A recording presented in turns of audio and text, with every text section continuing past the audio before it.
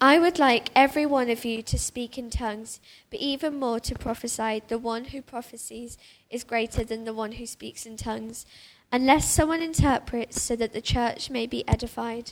Now, brothers and sisters, if I come to you and speak in tongues, what good will I be to you, unless I bring you some revelation or knowledge or prophecy or word of instruction?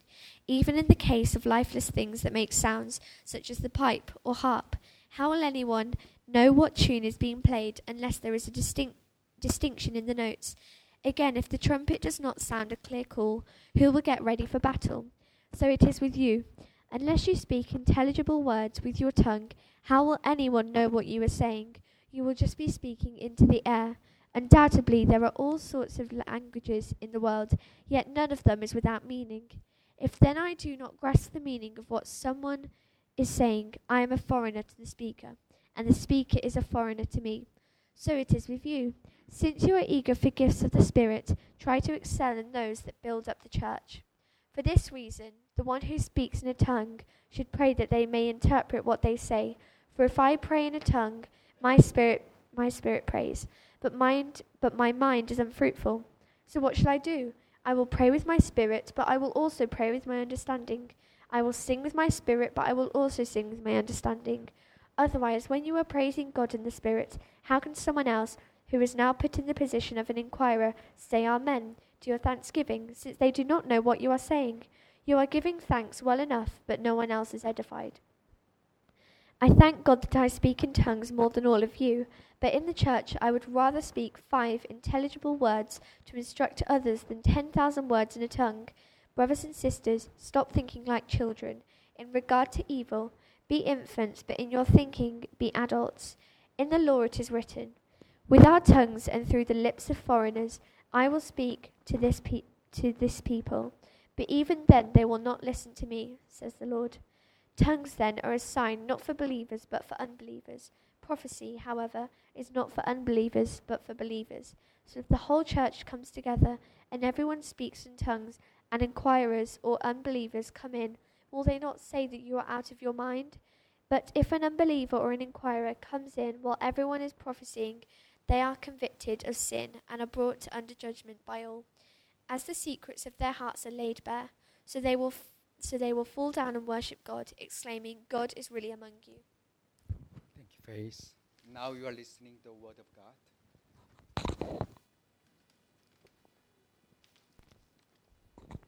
Please do keep your Bibles open. I've no idea if my microphone is working or not. The microphone gremlins have clearly been at work. There we are. That's great.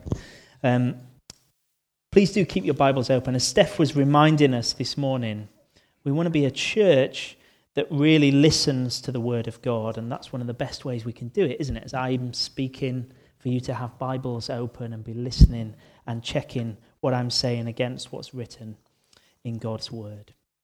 Let's pray together, shall we? Father, we want to thank you so much for your word to us.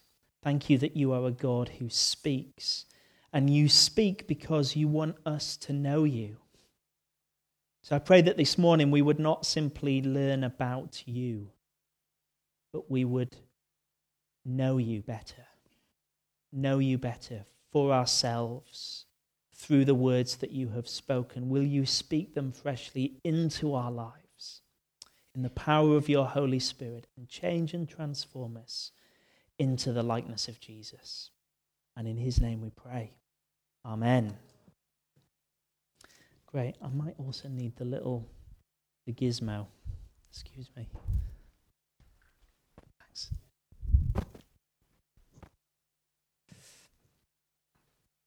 Okay, well, let me tell you about my friend Jim. Jim has got a really big brain.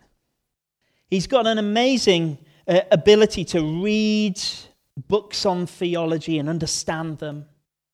His grasp of the Bible means that he is often theologically correct, and he is a great blessing to the church. People are really helped by Jim's insights. If they've got a question or a problem, they'll often go to Jim because Jim often has a kind of understanding of the issues and is able to take them to God's word and show them what God says. But increasingly, Jim kind of feels like he needs to be the smartest guy in the room. And in fact, increasingly, he kind of needs to show that he's the smartest guy in the room as well. He's prone to belittling other people. In conversation, he's often engaged in a kind of one-upmanship, always trying to get the last word in and win the argument. And Jim can't really help it. He can't really stop it because God's given him this big brain. It's what makes Jim Jim. Well, let me tell you about my friend Sandra. If your names are Jim and Sandra, you're not my friends. It's okay. Well, you are my friends, but you know what I mean. I'm not talking about you. Sandra, God has given Sandra the gift of tongues. Sandra's quite a new believer. She struggled to pray. She felt like a kind of second-rate Christian. And actually, as God gave her the gift of tongues, it really grew her in her own private prayer life with God. It's been an amazing blessing to her. It's really helped to grow her in her faith.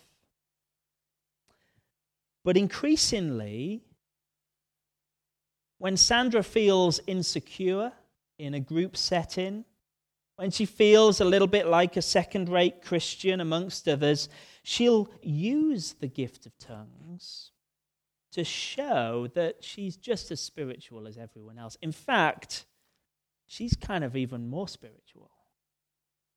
And people are impressed. People are beginning to view Sandra differently, and she likes it. She can't stop. I mean, it's the gift God's given her, and it's what makes Sandra, Sandra. Well, we've been spending our time together over the last few weeks thinking about the gifts of the Spirit. Thinking about these gifts that God gives us and their purpose and their role in the life of the church. And we've been doing it by looking at 1 Corinthians, this particular section of 1 Corinthians, chapters 12 to 14. And it's a really helpful place to go because God is trying to tackle the issue head on with this church. For this church in this place called Corinth, that's why it's called 1 Corinthians. It's the Apostle Paul's first letter to this church. And as he's written to them, it's become evident that for them, true spirituality, what it means to be spiritual, what it means to be a person of God, for them is all about kind of being spiritually gifted. And perhaps a little bit more than that, it's about having the kinds of gifts that look impressive, that make people go, wow, or the kind of gifts that people want to talk about, or you want to tell stories about, or you want to write, books about. And for the Corinthians, the goal in their use of these gifts in the life of the church has really been about power and about pride. It's become incredibly divisive. The church is divided over a whole load of things. People are being puffed up, puffing themselves up because they want to be impressive in the sight of others. And Paul has been writing to them and saying, listen, what is it that makes you a true Christian? What is it that makes you truly spiritual? It's actually not your giftedness. It's your faith in the Lord Jesus Christ. He says, you can only say that Jesus is Lord if you have the Holy Spirit in you. If you're living with Jesus as Lord, it is the sign you are truly spiritual and you have every spiritual blessing in Him. And the badge or the sign that this is the case is not your gifts. It's not like the Scouts, where you collect your badges, and the more gifts you've got, the better a Christian you are, or the better a Scout you are. It's not like that. He says, no, the badge this was last week, the badge of true spirituality is love. Which took us all the way back to the series we did before Christmas on the fruit of the Spirit. And we saw that really the outworking of the fruit of the Spirit is love in all its kind of myriad of dimensions. So the badge is not gifts, the badge is love. And so now as he gets practical in chapter 14, as he gets down to the detail in relation to spiritual gifts, he wants us to see that the goal with gifts is love. It's a logic that kind of has been flowing all the way through these 3 chapters. Look at chapter 14, verse 1 then. Follow the way of love and eagerly desire gifts of the Spirit, especially prophecy. Now we'll see why he says especially prophecy in a moment. But the point is that he's saying, listen, go in the way of love. Follow the way of love as you eagerly desire gifts of the Spirit. As you deploy your gifts, as you grow in your gifts, do so with the goal of love. It's the outworking of chapter 13, which was all about how love is more important than gifts. He basically said there, listen, if you've got gifts and you've got no love, you've got nothing. Whereas if you have love, you have everything. Now, as he gets practical, he's not saying that some gifts are more important than others. He's saying that the way that we use our gifts is more important than the gifts themselves. And it will then delineate kind of which gifts come into play in the life of the church together. Especially, he says, in relation to tongues and prophecy that we'll come to in a moment. But just at a basic level, it's really helpful, isn't it, as we start to think, well, okay, in terms of the gifts God's given me, in terms of the ministries God's given me, in terms of the areas of service that he's given me, because if you remember in chapter 12, he broadened it right out to everything, really, that we do as Christians. In that area, the question becomes, how do I know if I'm using this? How do I know if I'm doing this in the way of love, with the goal of love? So apply it to myself. You know, I have the privilege of preaching most Sundays. That's the gift God's given me to bless the church together. That's the gift you've set me apart to use. And the question is, as I'm preparing to preach each week, how do I know that I'm really using this gift in the way of love? How do I really know that I'm using this gift with the goal of love? And Paul gives us 3 tests, I think, in these verses to really help us to think this through. But it applies to me, it applies to each of us, doesn't it? Maybe it's to do with our role in the music group, or the all-together time this morning, or leading the creche, or running the tea and coffee, or having a prayer ministry, or offering hospitality, or speaking in tongues, or having a prophetic ministry, amongst others. In all of these areas, the question is, what's the test to know that love is the goal? And that's what this section is all about. And the first thing he says is this: use gifts to build the church. That's the way of love. Use gifts to build the church. Look at verse 2 of chapter 14. For anyone who speaks in a tongue does not speak to people, but to God.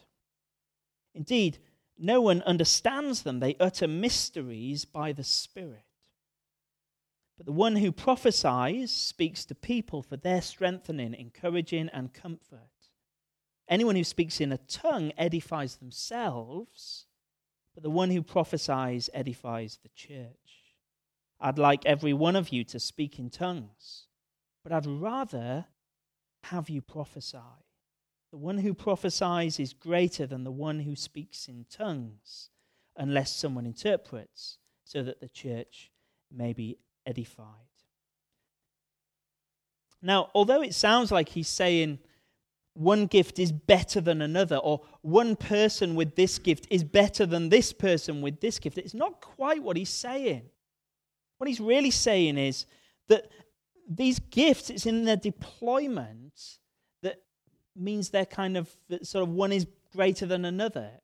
And the fact is that prophecy has this ability to edify the church that tongues does not, and that makes it greater. In terms of the goal of love, in terms of using gifts that build the church, prophecy is greater. In fact, really the key verse is verse 4. Anyone who speaks in a tongue edifies themselves, but the one who prophesies edifies the church. Now, edify just means builds up the church, strengthens the church, blesses the church, encourages the church. And his point is this: use your gifts, deploy them, desire gifts that will build up others, not just yourself. Now, what about tongues and prophecy then? What is he talking about when he's talking about tongues and prophecy? Well, it seems in chapter 14 that tongues, the gift of tongues, is a kind of heavenly prayer language. Now, it's not understandable normally without interpretation. It's a language that none of us on earth understand naturally. It's one that's been given by God to an individual to help them to really express the inexpressible as they pray to God, as they bring praise and thanksgiving to Him. And so without interpretation, the person praying in tongues is still blessed. They're still built up because they're able to express, bring out of them before God the things that are in their heart. But it's only when it's interpreted, it's only when it's put into a language that we all understand, that we can all then say amen to it and be built up and strengthened along with the individual. So that's tongues. And at Crossway Church, we believe that the gifts of the Spirit continue today. And there are a number of people that I know of, and there's probably others as well, who have the gift of tongues and who use the gift of tongues as a private prayer language for their own edification, for their own building up and strengthening. What about the gift of prophecy? Well, prophecy at its most basic level is about a revelation, delivering a revelation from God. For the teaching, the building up, the encouragement, consolation, the challenge of the church. Also, if we read on a little bit more in 1 Corinthians 14, we'll see that prophecy is also about convincing unbelievers of the truth of the gospel and the reality of God's existence. Now, prophecy is not without error. So it's not that we get a sort of direct message from God and we can just write it down and add it to the Bible somehow. No, there's almost a sense in which there's a kind of big P prophecy, which is the prophetic writings of Scripture, and a small p prophecy, which is really our ongoing ministry amongst as a body together, as the way that we speak the gospel, pray into one another's lives. We may well have particular kind of words and encouragements and things like that for one another, but they all need to be weighed by the big P. The big P prophecy, the Bible itself. But it's not just preaching. Some people will say, well, prophecy in the New Testament is preaching. I think it includes preaching. I would hope that actually powerful preaching is prophetic preaching. But it's more than that. I think at Pentecost it seems clear that there's a sense in which with the pouring out of the Spirit we all become prophets. We all get the opportunity to declare the wonders of God into one another's lives. It's what we do when we share the gospel with each other. It's what we do when we apply the gospel to one another's lives. It's happening all of the time. So in one sense, at Crossway, I want us to talk it up, just as Paul does. He says prophecy is a really valuable and important and central ministry in the life of the church. It builds the church up. I want to talk it up, but I also want to talk it down and say it's going on all of the time. Actually, it should be normal. through the preaching, through life groups, in one-to-one, as we pray for each other, other contexts you may find yourselves in, it will be happening. I think we've all had that experience. I certainly have. Most of us have had that experience of sort of sitting in church, and it's almost as though the person preaching kind of can see right into your heart. Have you ever had that? It's very unnerving, isn't it? It's like, you seem to have known exactly what my week was like. Now, that is not, I think, coincidence. Nor is it because there's a sort of creepy pastor who's been stalking you on Facebook. I want to suggest that's the sovereign work of the Holy Spirit. It's a prophetic edge that only the Spirit of God can bring. You may have had that kind of experience where a friend has messaged you or picked up the phone and said, look, I've been praying for you about this. And it's almost uncanny, you would say. It's spooky. You know, 3 other people have sent me that Bible verse or whatever. Well, it's not spooky. It's the Holy Spirit. It's the prophetic work of God amongst us as his people. And it builds the church up. It builds the church up in the most beautiful and powerful way. So that's tongues and prophecy. Now, you may disagree with those definitions, but actually, given the kind of sketchy details that we're given in the New Testament on these issues, I'd just suggest we agree to disagree on that and respect one another in the process. Whatever our position, though, Paul is clear.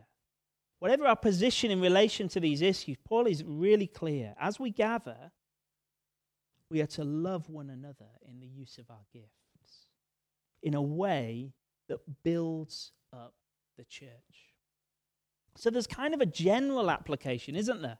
Whatever our gifts are, whatever we bring to the table, whatever our role in the life of the church meeting is not designed for members to show their gifts off. And one of the questions we need to ask ourselves in every situation really is, am I puffing up myself or am I building up others? We'll probably be doing one or the other. There's never really neutral ground in this. Am I puffing up myself or am I building up others? Use gifts to build the church. That's the first sort of sign of the way of love. The second is this: use gifts to bring understanding. So Paul seems to link building up the church with understanding things, or his word for it is intelligibility, which doesn't sound terribly intelligible to me, but there you go. But the point is, it brings understanding. It brings understanding. And so verse 6, he says this: now, brothers and sisters, if I come to you and speak in tongues, what good will I be to you? Unless I bring you some revelation or knowledge or prophecy or word of instruction. The point is this: there's a difference between speaking in tongues and all these other speaking gifts that God gives. And the difference is understanding. With one, I can't understand what's going on unless it's interpreted, unless there's somehow the gift of interpretation is at work. There's no way for me to know what's going on. It can't build me up. But with all the other gifts, which are speaking gifts, they're understandable, which explains why prophecy, as a speaking gift, is placed and elevated above tongues in the life of the church. But look at verse 7 then. He gives these illustrations.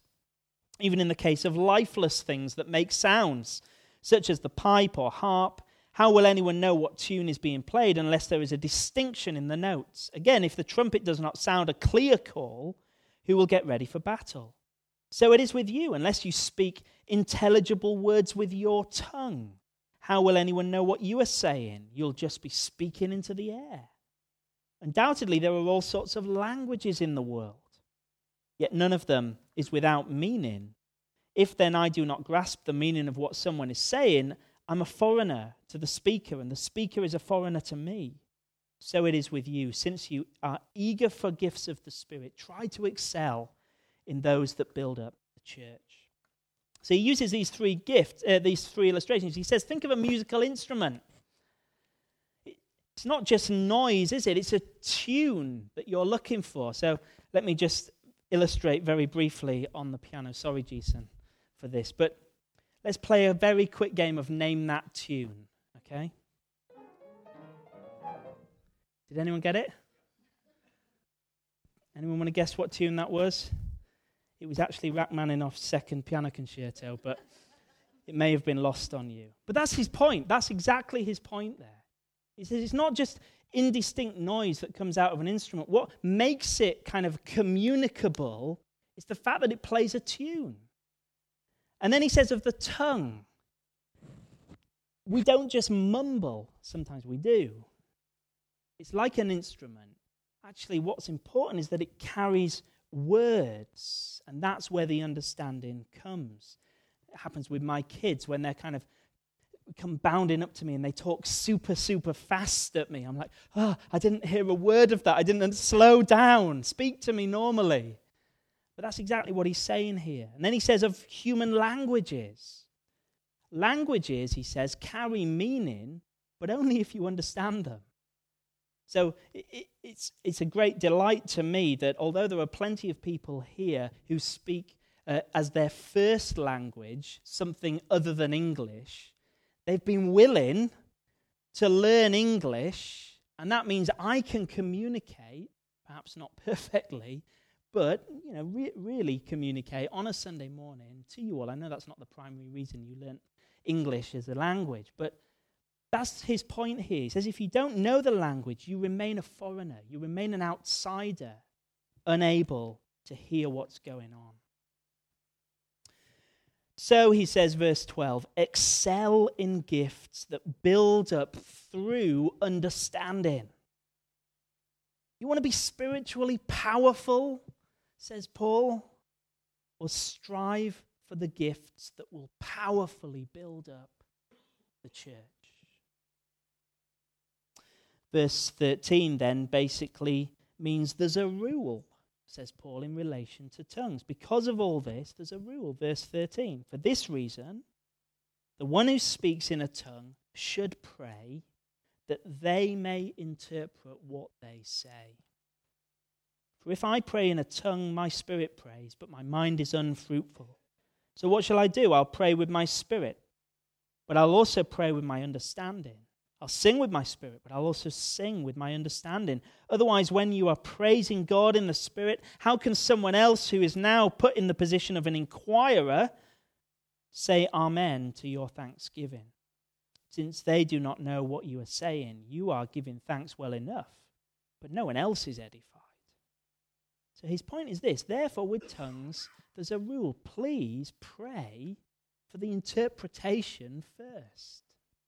Pray that you'll be able to put into human words the thing that God, the longing, the desire, the praise, the prayer, the worship, whatever it is that you're bubbling out of you, pray that God will give you the understanding. That's verse 13, isn't it? It seems to really be hugely significant to Paul's understanding of tongues in the life of the church. The one who speaks in a tongue should pray. They should pray. They may interpret what they say. And actually, he's going to go on later on to say, look, if not, then keep quiet. In the corporate gathering, keep quiet. Or pray for the interpretation so that others can be blessed. And he says this isn't just a neutral thing. It's not like it doesn't matter whether you speak in tongues or not. He says actually it would have a detrimental effect if you're speaking in tongues without interpreting it, without putting it into a language we can understand for the blessing of others. Look back at verse 16. He says, otherwise, when you are praising God in the Spirit, how can someone else who is now put in the position of an inquirer, literally, who's now been put in the position of an outsider, how can they say amen to your thanksgiving? He says, actually, it will have the effect of alienating people, pushing them out, instead of bringing them in and uniting them, rather than building up the church, it actually has a damaging effect. But that's not to say tongues is a lesser gift. It's just the way that we use it is really important, which is why he says in verse 18, I thank God that I speak in tongues more than all of you. He says this is a great gift. And it is a tremendous blessing to those who have it. I know that's the case. But in the church, I'd rather, he says, verse 19, I'd rather speak 5 intelligible words to instruct others than 10,000 words in a tongue. It's a fantastic gift for personal encouragement. But when you gather, prize gifts that bring understanding. So again, there's a bigger point there, isn't there? In a sense, for whoever we are, whether we speak in tongues or not, actually, we need to be really careful in the way that we do things, in the way that we serve in the life of the church, that we're not creating insiders and outsiders amongst God's people. Now, that might be about me not using long theological words that nobody understands as I'm preaching, for example. Sometimes you tell me off for that. Sometimes you're right to tell me off for that. I try hard not to kind of do that, but sometimes I forget. And when I'm doing it, actually what it does is it creates outsiders, doesn't it? Where there shouldn't be outsiders. People are going, I didn't know what he was banging on about this morning. Well, that's probably true most weeks anyway. But the point is we shouldn't be intentionally creating insiders and outsiders amongst God's people. It might be that, every time you lead the service, you always pick songs that nobody knows. They're all your favorites or something like that. Well, again, it could have the effect, couldn't it? It's one thing to introduce songs that we can all enjoy together. It's another thing to simply choose things that create insiders and outsiders. Or it might be to do with always wanting to be in the know on things, wanting to be in the inner circle of the life of the church. It shouldn't be the case, should it, that as a church we have an inner circle and an outer circle in that sense. I appreciate there's elders who are given set apart for specific roles in terms of oversight of the church, but that's one of the reasons we encourage membership, is that we want anyone who views Crossway Church as their spiritual home to be an insider. If you're a Christian and this is your home, we're saying come in, be a part of it. There's no outsiders amongst the people of God. So use gifts to bring understanding and not to create outsiders in that sense. But thirdly, finally, he says this. He says use gifts to bolster mission. In a sense, this is the 3 aspects of the way of love. Gifts that build the church, gifts that bring understanding, gifts that will bolster mission. Look at verse 20. Brothers and sisters, stop thinking like children. And this is basically what he said last week. He said, grow up. Grow up. Now he says, in regard to evil, be infants. I don't want you to be growing up in evil, he says. But in your thinking, be adults. In the law, it is written, with other tongues and through the lips of foreigners, I'll speak to this people. But even then, they will not listen to me, says the Lord. Tongues, then, are a sign not for believers, but for unbelievers. Prophecy, however, is not for unbelievers, but for believers. What does he mean here? What is he going on about? Well, actually, I think the point he's making is quite straightforward. It's just not that clear necessarily. He's quoting from Isaiah 28. And he's quoting there because actually through the Old Testament, when people spoke in foreign tongues, when understanding dissolved, it was a sign of God's judgment. Think of the Tower of Babel. The point is, there's a group of people who wanted to make themselves great, make a great name for themselves, it says. Just like the Corinthians, actually. And what does God do? He sends foreign languages. Basically, he confuses their language so that they can't understand each other. And so Paul's saying, listen, if someone comes in and all they hear is tongues, all it communicates to them is confusion. All it communicates to them actually is not salvation and the good news of Jesus, but judgment. It's kind of saying, you're not welcome here. You don't belong here. You're not on the inside here, and you can't be. And Paul says, don't do that. In your life as a church, don't communicate that to people on the outside. Verse 23. It's worse, isn't it? So if the whole church comes together and everyone speaks in tongues, and inquirers and unbelievers come in, will they not say that you're out of your mind? There's actually, it will put them off. It will be even worse. It will repel them instead of drawing them to the good news of Jesus. But prophecy, he says, has the opposite effect. Verse 24. If an unbeliever or an inquirer comes in while everyone is prophesying, they are convicted of sin and are brought under judgment by all. As the secrets of their hearts are laid bare, so they will fall down and worship God, exclaiming, God is really among you.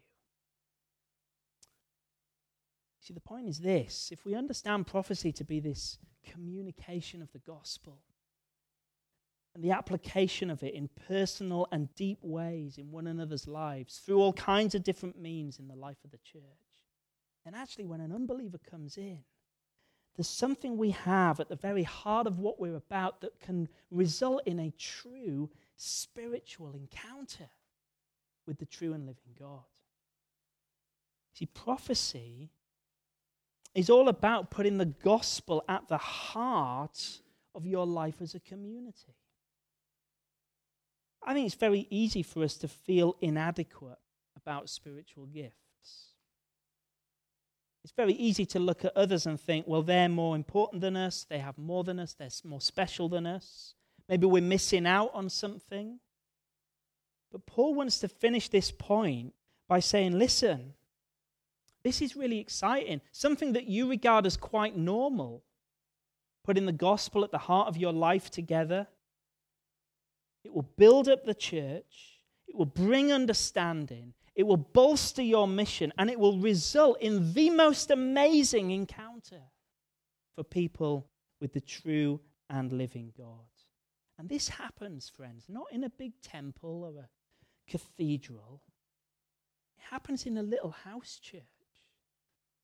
People come in, and as the simple gospel is articulated in God's power and with his love, people will really fall down and worship God, exclaiming, God is really amongst you.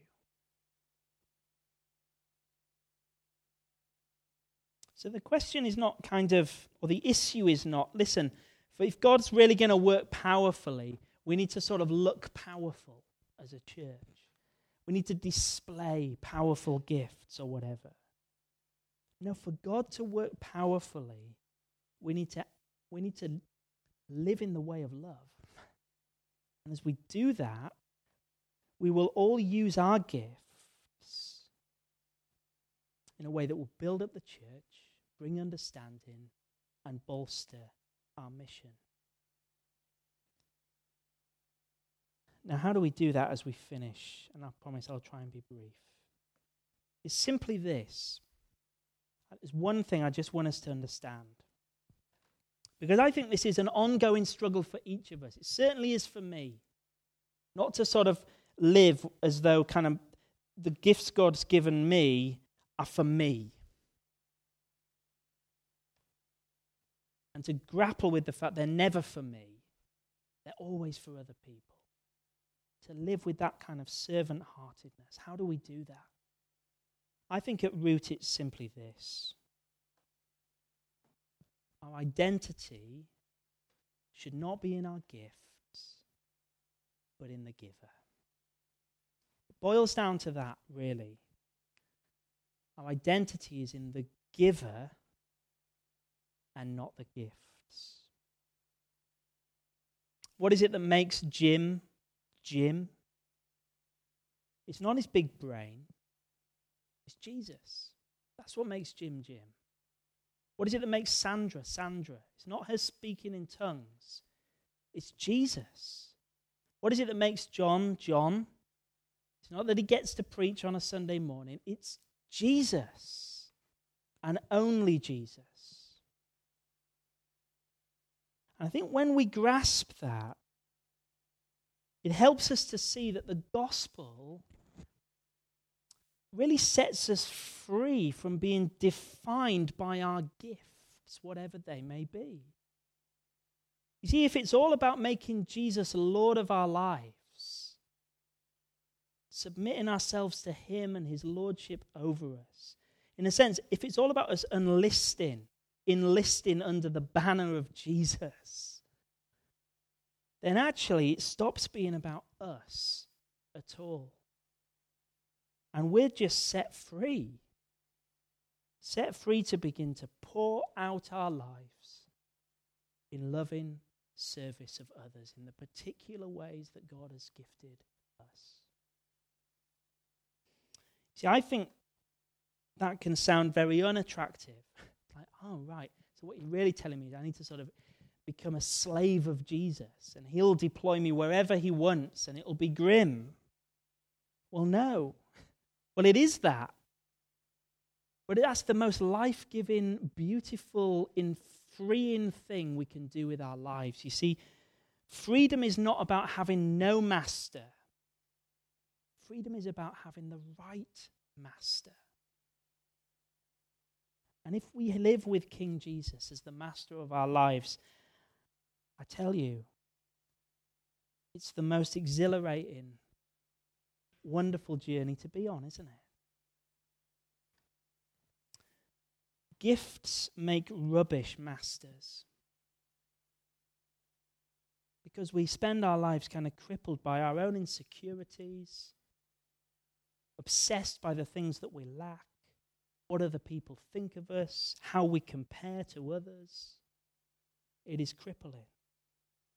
Gifts make rubbish masters, but the giver is the most loving master of all. And I wonder, maybe the challenge for each of us is, in every situation, as we enter a room, think about it, as you enter the next room you enter, we're so quick to think, what can I get out of this? What am I going to get from this? Come on then, give me something. What actually, if we had the opposite stance? What can I give here? What can I give here? How can God use me here, right now, for his glory? Or what about as we meet someone? We're so quick to be thinking, what can I get from them? Is this person going to be someone who enhances my life or not? Is this person going to be good for me or not? Are they going to improve my life somehow? If not, I'm not interested. What actually if we had the opposite idea? Not what can I get from them, not how will they improve my life, but how does God want me to love them today, whoever they are? It would change everything, wouldn't it? Change the world, quite frankly. So the challenge for each of us this morning is to give up our grasping. Give up our grasping and give ourselves to Jesus. And as we finish, I just wanted to read a little quote. This is from the final sermon Charles Spurgeon preached before he died. But it just kind of, I was reminded of it this week, because I think it was the anniversary of his death, and someone had written a piece about it. But I thought, yes, that's absolutely the heart of this for us. So listen to these words. Every man must serve somebody. We have no choice as to that fact. Those who have no master are slaves to themselves. Depend upon it. You will either serve Satan or Christ, either self or the Savior. You will find sin, self, Satan and the world to be hard masters. But if you wear the uniform of Christ, you will find him so meek, so lowly of heart, that you will find rest unto your souls. He is the most magnanimous of captains. There never was his like among the choicest of princes. He is always to be found in the thickest part of the battle. When the wind blows cold, he always takes the bleak side of the hill. The heaviest end of the cross lies ever on his shoulders. If he bids us carry a burden, he carries it also. If there is anything that is gracious, generous, kind, and tender, yea, lavish or superabundant in love, you always find it in him. These 40 years and more I have served him. Blessed be his name. And I have had nothing but love from him. I would be glad to continue yet another 40 years in the same dear service here below, if it so pleased him. His service is life, peace, joy. Give up your grasping and give yourself to Jesus. Let's pray.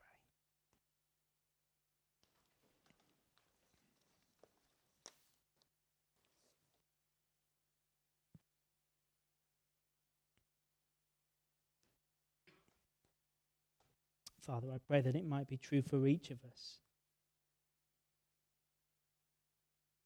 to be able to say with Spurgeon as he reflects on his life, that he'd do it all again in the service of Jesus. Father, it may be that this morning we're feeling weighed down, we're feeling spent, we're feeling empty, and we've given it all out, and we're looking for some of it back. Pray that we would not look to the gifts. Pray that we would not look to others and what they can give us, but we would look only to Jesus and find in him everything we need for eternal salvation and every step of the life that we take on this earth. And I pray that as a church, you'd be growing us in the way of love, that we really might be a church that builds one another up, that seeks to bring understanding and unity, and is bolstered in our mission. For the honor of King Jesus, we pray.